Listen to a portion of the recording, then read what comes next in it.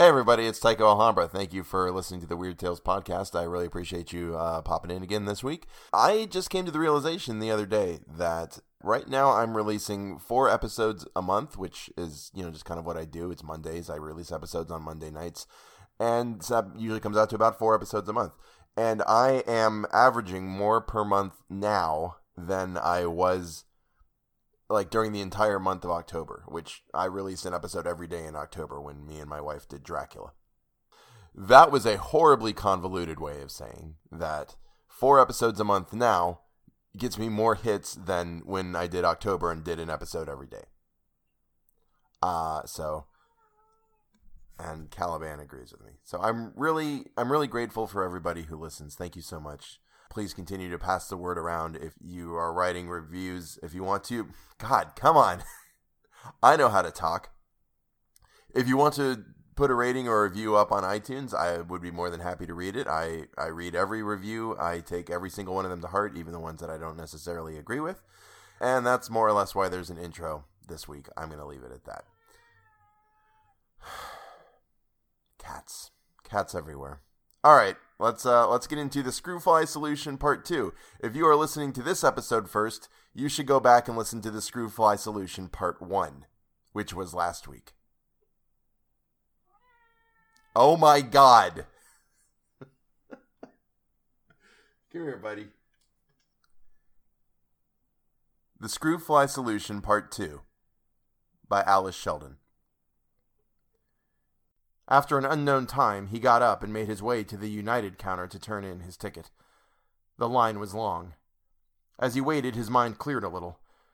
What could he do here in Miami? Wouldn't it be better to get back to Ann Arbor and turn himself into Barney? Barney could help him if anyone could. Yes, that was best, but first he had to warn Ann. The connection took even longer this time. When Ann finally answered, he found himself blurting unintelligibly. It took a while to make her understand he wasn't talking about a plane delay. I tell you, I've caught it. Listen, Ann, for God's sake, if I should come to the house, don't let me come near you. I mean it. I'm going to the lab, but I might lose control and try to get you. Is Barney there? Yes, but darling, listen, maybe he can fix me. Maybe this'll wear off, but I'm not safe, Ann. And I'd kill you. Can you understand? Get a weapon. I'll try not to come to the house, but if I do, don't let me get near you or Amy. It's a sickness. It's real. Treat me like a fucking wild animal, Ann. Say you understand. Say you'll do it. They were both crying when he hung up. He went shaking back to sit and wait. After a time, his head seemed to clear a little more. Doctor, try to think. The first thing he thought of was to take the loathsome knife and throw it down a trash slot. As he did so, he realized there was one more piece of Barney's material in his pocket. He uncrumpled it. It seemed to be a clipping from Nature. At the top was Barney's scrawl. Only guy making sense. UK infected now. Oslo, Copenhagen out of communication. Damn fools still won't listen. Stay put. Communication from Professor Ian McIntyre, Glasgow University. A potential difficulty for our species has always been implicit in the close linkage between the behavioral expression of aggression/predation and sexual reproduction in the male. This close linkage involves A, many of the same neuromuscular pathways which are utilized both in predatory and sexual pursuit, grasping, mounting, etc., and B, similar states of adrenergic arousal, which are activated in both. The same linkage is seen in the males of many other species. In some, the expression of aggression and copulation alternate or even coexist, an all too familiar example being the common house cat. Males of many species bite, claw, bruise, tread, or otherwise assault receptive females during the act of intercourse. Indeed, in some species, the male attack is necessary for female ovulation to occur. In many, if not all species, it is the aggressive behavior which appears first, and then changes to copulatory behavior when the appropriate signal is presented, for example, the three-tined sickleback and the European robin. Lacking the inhibiting signal, the male's fighting response continues and the female is attacked or driven off. It seems therefore appropriate to speculate that the present crisis might be caused by some substance, perhaps at the viral or enzymatic level, which affects a failure of the switching or triggering function in the higher primates. Note: zoo gorillas and chimpanzees have recently been observed to attack or destroy their mates, rhesus not. Such a dysfunction could be expressed by the failing of mating behavior to modify or supervene over the aggressive predatory response, i.e., sexual stimulation would produce attack only, the stimulation discharging itself through the destruction of the stimulating object. In this connection, it might be noted that exactly this condition is a commonplace of male functional pathology in those cases where murder occurs as a response to and apparent completion of sexual desire. It should be emphasized that the aggression-copulation linkage discussed here is specific to the male, the female response, for example, lordotic reflex, being of a different nature. Alan sat holding the crumpled sheet a long time.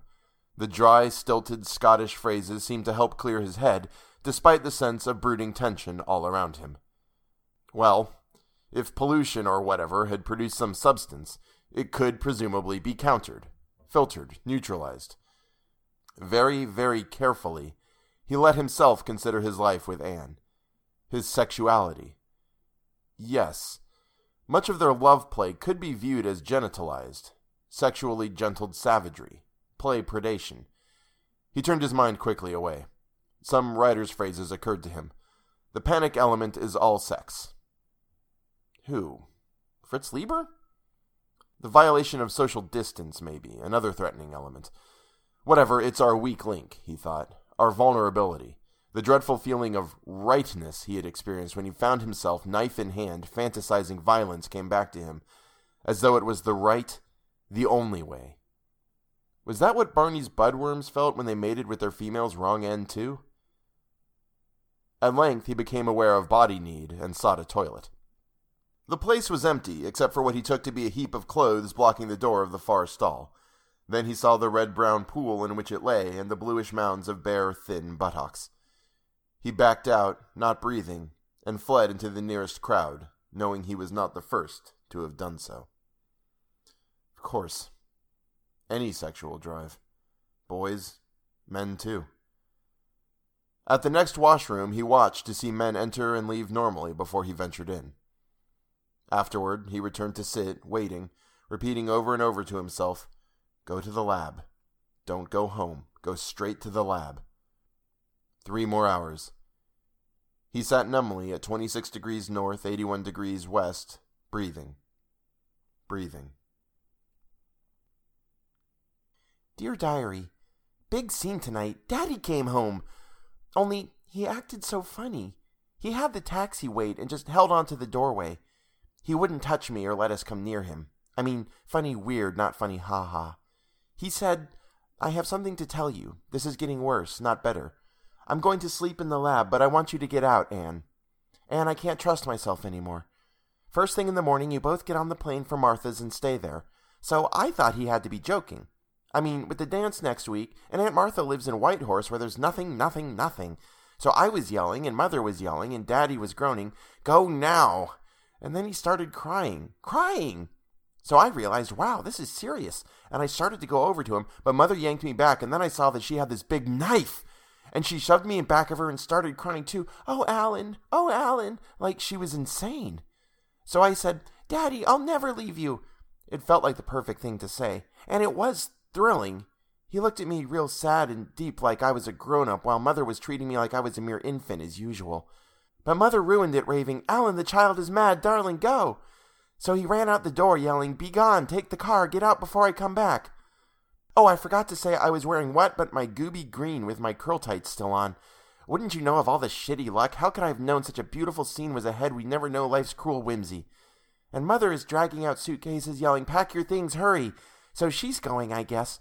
But I'm not going to spend the fall sitting in Aunt Martha's grain silo and lose the dance and all my summer credits. And Daddy was trying to communicate with us, right? I think their relationship is obsolete, so when she goes upstairs, I'm splitting. I'm going to go over to the lab and see Daddy. Oh, P.S. Diane tore my yellow jeans. She promised me I could use her pink ones. That'll be the day.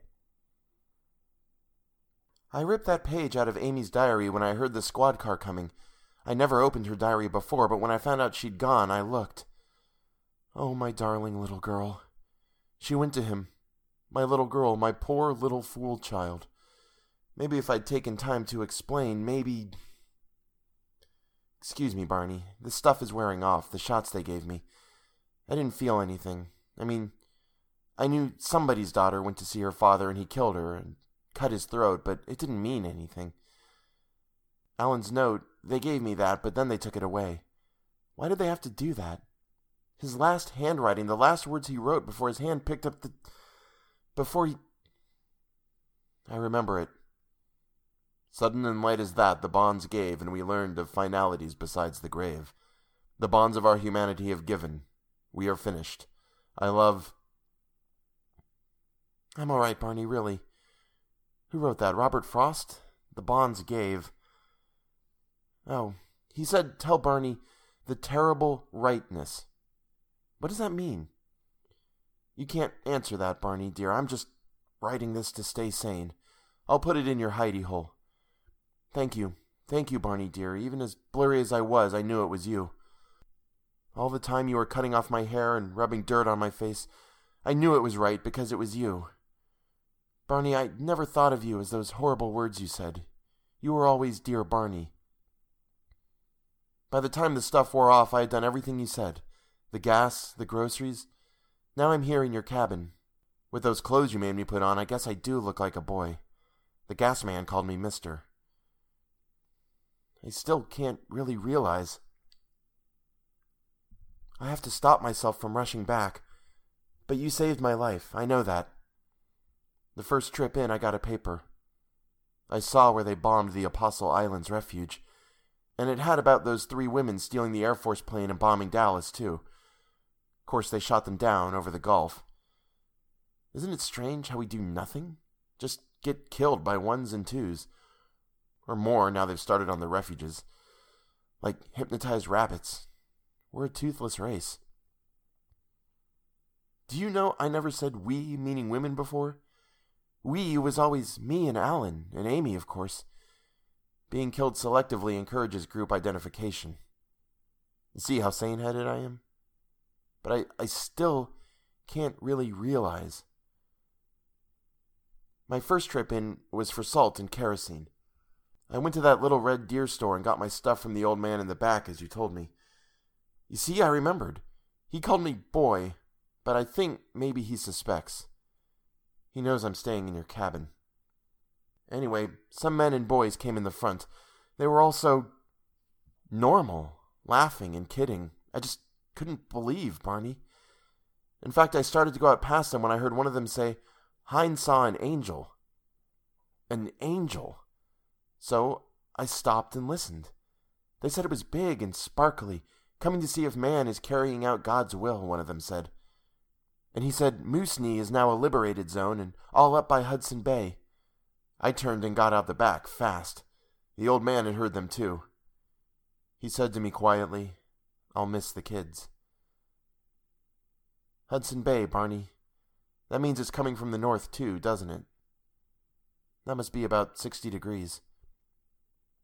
But I have to go back once again to get some fish hooks. I can't live on bread. Last week I found a deer some poacher had killed, just the head and legs. I made a stew. It was a doe. Her eyes. I wonder if mine look like that now. I went to get the fish hooks today. It was bad. I can't ever go back. There were some men in front again, but they were different. Mean and tense. No boys. And there was a new sign out in front. I couldn't see it. Maybe it says Liberated Zone too. The old man gave me the hooks quick and whispered to me, Boy, them woods will be full of hunters next week. I almost ran out. About a mile down the road, a blue pickup started to chase me. I guess he wasn't from around there. I ran the VW into a logging draw and he roared on by. After a long while, I drove out and came on back, but I left the car about a mile from here and hiked in. It's surprising how hard it is to pile enough brush to hide a yellow VW. Barney, I can't stay here. I'm eating perch raw so nobody will see my smoke, but those hunters will be coming through. I'm going to move my sleeping bag out to the swamp by that big rock. I don't think many people go there. Since the last lines, I moved out. It feels safer. Oh, Barney, how did this happen?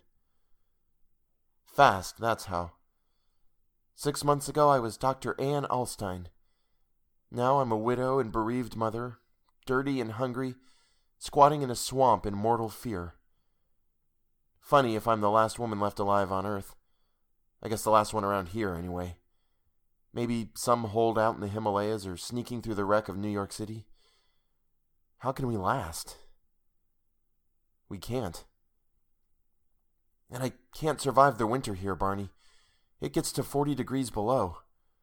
I'd have to have a fire. They'd see the smoke. Even if I worked my way south, the wood's end in a couple 100 miles, I'd be potted like a duck. No use. Maybe somebody is trying something somewhere, but it won't reach here in time, and what do I have to live for?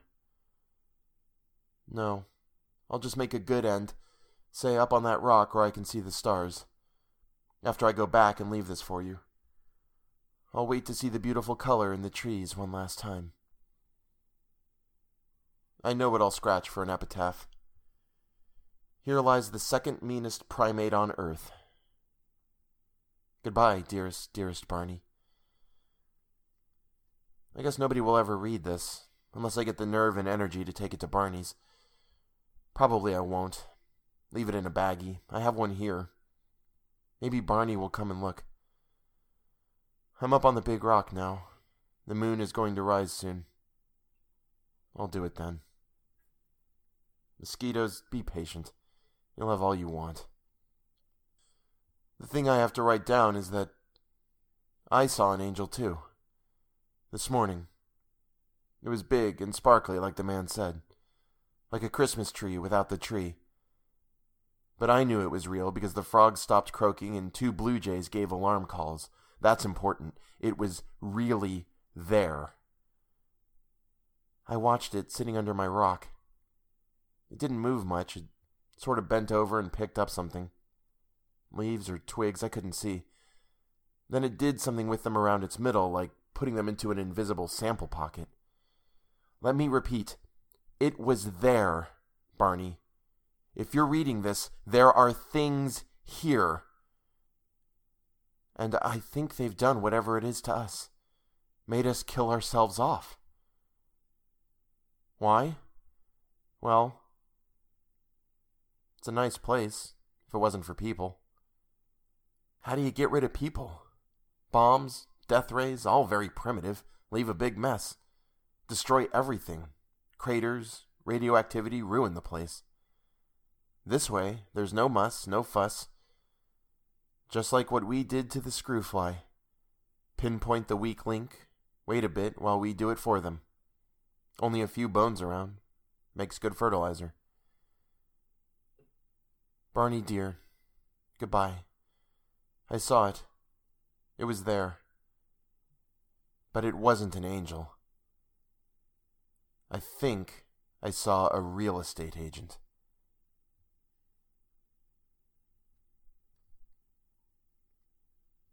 Thank you again for listening to the Weird Tales podcast. I hope you have enjoyed this reading of The Screwfly Solution by Alice Sheldon.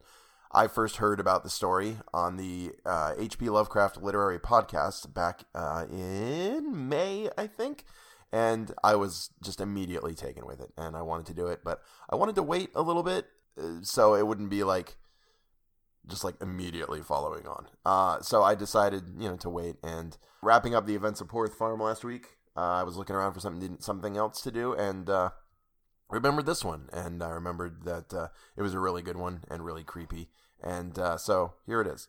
I hope you enjoyed it. If you enjoy the show, if you enjoy my readings of the stories, please leave a rating and review on iTunes. I would really appreciate it. It helps me grow and reach more people, which is kind of the ultimate goal of anything that anybody does. So if you could help me with that, that'd be really great. I'd really appreciate it. And I hope that you have a great week, and I will see you next week. I'm going to have to keep my glasses on because I read off of my computer. Normally when I read off of my iPod, I take my glasses off because I'm old. But I just took my glasses off and realized I could not see my computer. So, here we go. Why? Well, it's a nice place, if it wasn't for people. Narrator's note, I 100% agree with that statement.